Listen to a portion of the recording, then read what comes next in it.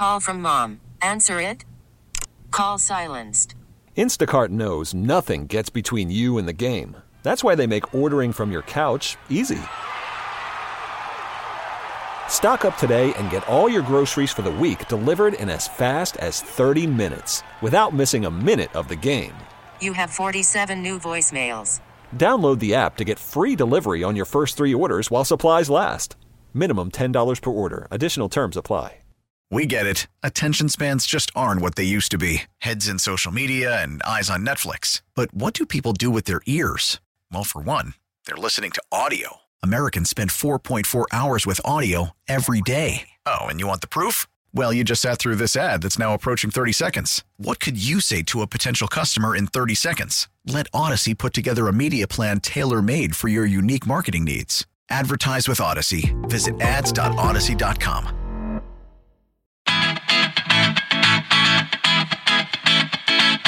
From Stonewall to marriage equality, 50 years of pride. I'm Sweetina Kakar. My guest is Martin Boyce, who in 1969 was front and center at Stonewall Inn in Greenwich Village.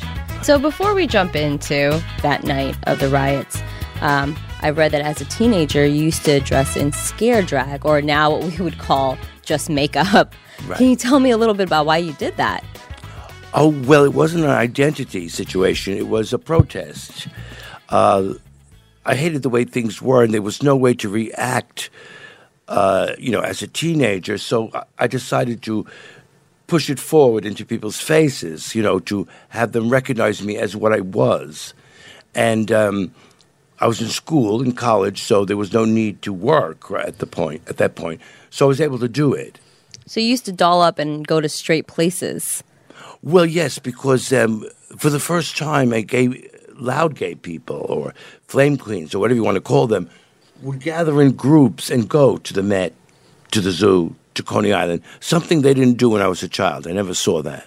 But you did that as a teenager, so you were fairly young while you were doing that. Yes, but I was a child in the 50s, and so that was the worst era for gay people. The 50s was the worst. So yes. When you got older, you realized that it got a little better. What was that experience? Well, it got a bit more tolerant because of the sexual revolution and the hippies. Because of their long hair and the way they dressed, it was hard to tell what you were on the way downtown. So your chances of getting beaten, it was a city sport to beat gay people at the time. So to get downtown was very easy. So why would you dress in drag, or why would you put makeup on if you knew that it was a sport to get beat up? Well, to challenge them. I mean, we were very prepared. I was a good runner. That was the most important thing. And we had to do something to protest or to seek some identity, to let people see who we were, what we were, and that we weren't necessarily evil, bad, or a monster just because we looked like that. You were also a native New Yorker. Yes. So being born and raised and living in New York, you didn't find anywhere in New York to be safe, did you?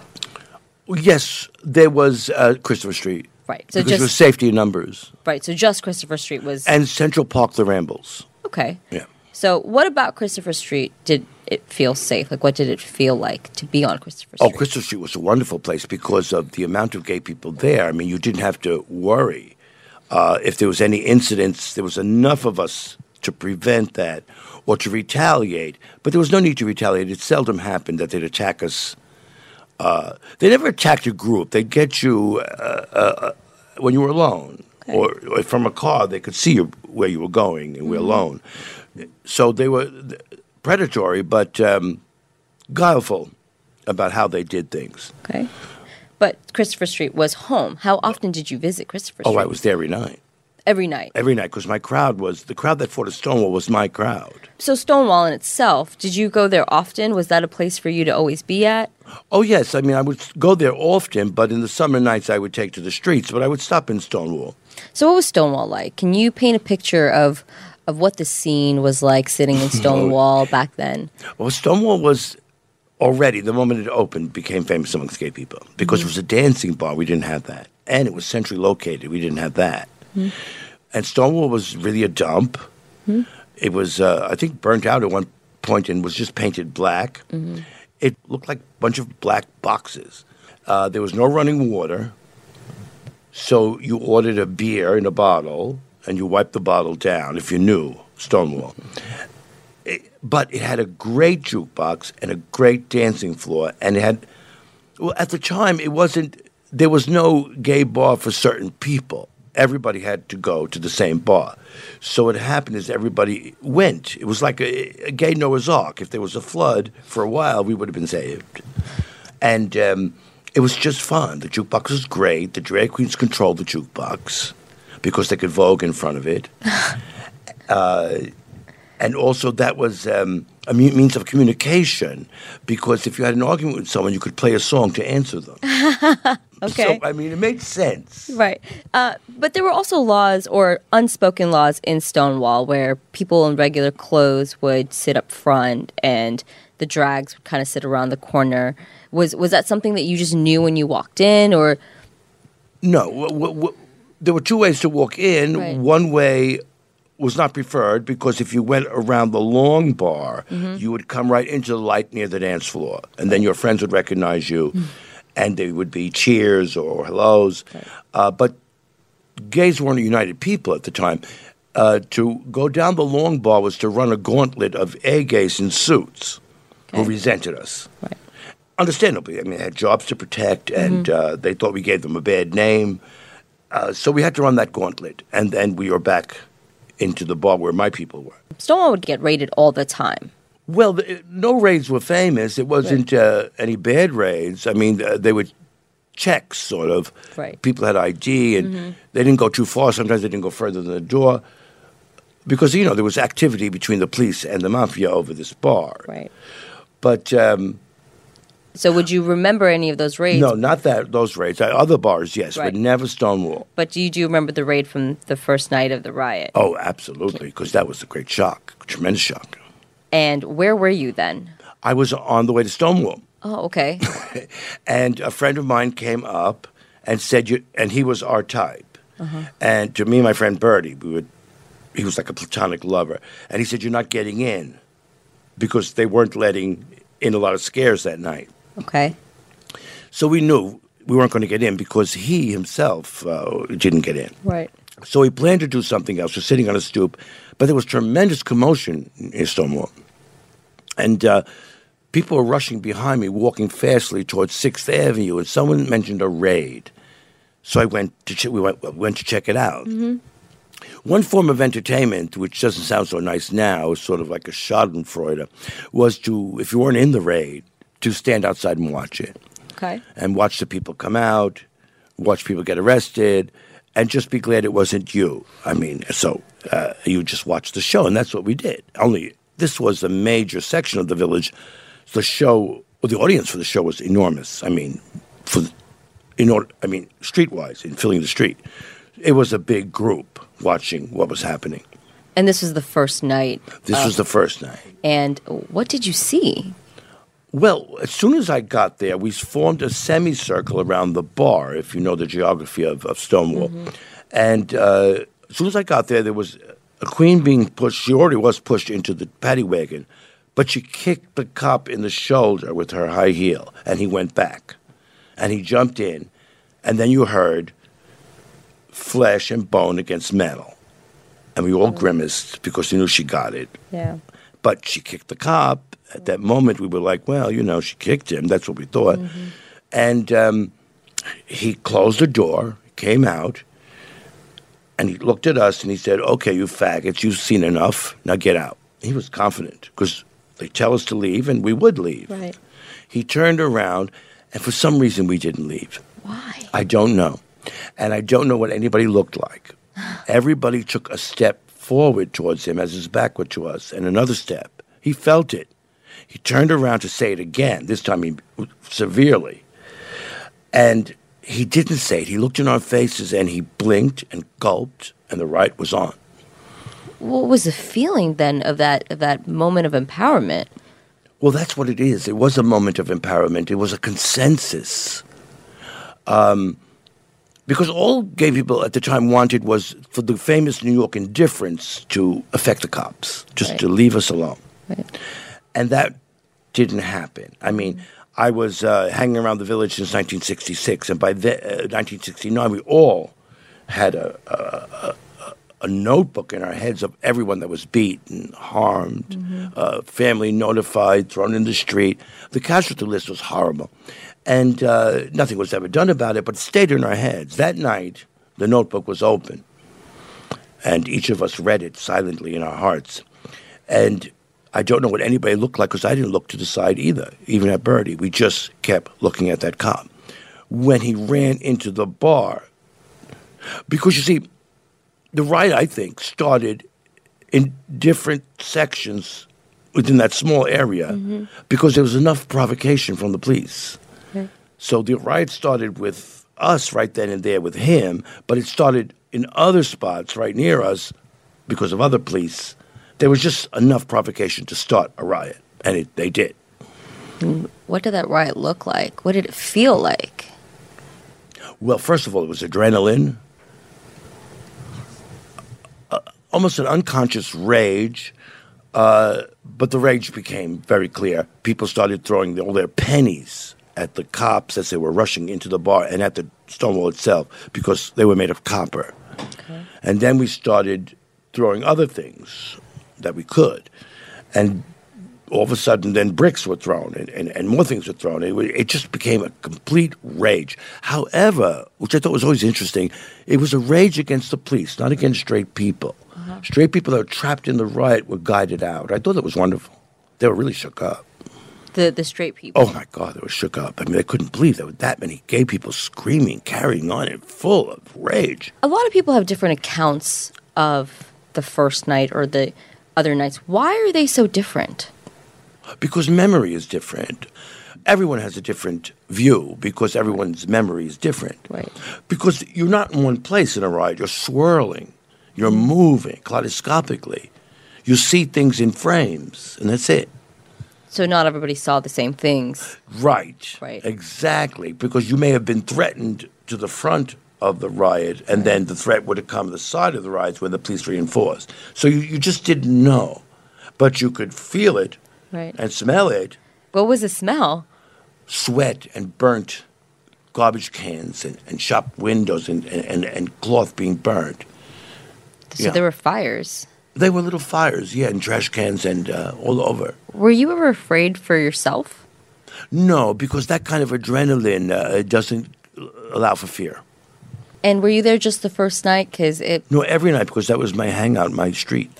So were you there for the next few nights of the riots? Every night. So what was every other night after that? It wasn't as the first night. The Stonewall Riot is the first night. Right. Afterwards, it was just someone, well, not just, but people coming to do their thing, to add to it, to demonstrate their feelings. And that was important. Right. But it was not like the first night, which really was the riot. And the whole point was to keep the riot going.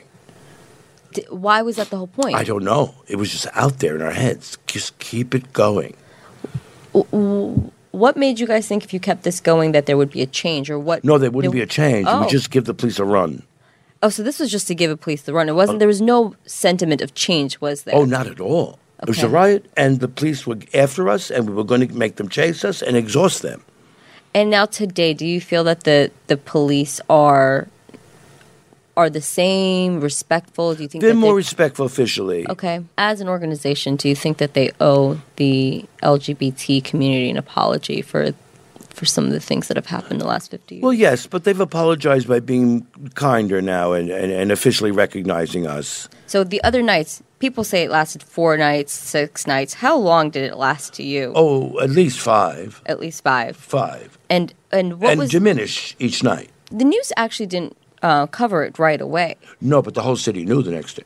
Oh, they did? Oh, absolutely. How did that word get around? Because gay people were of interest the way that criminals are of interest, Right. So, I mean, people knew. My father knew when I got home at 5 in the morning. And my father said, it's about time you guys did something. It was amazing. Yeah, how did you feel when he said that to you? I didn't know what to think. Yeah. But I do remember, like, about 3 or 4 days later, now, mind you, I was very loud, even in the neighborhood, and there was a sanitation worker who was throwing these big bags into the back of the truck, and he gave me this look.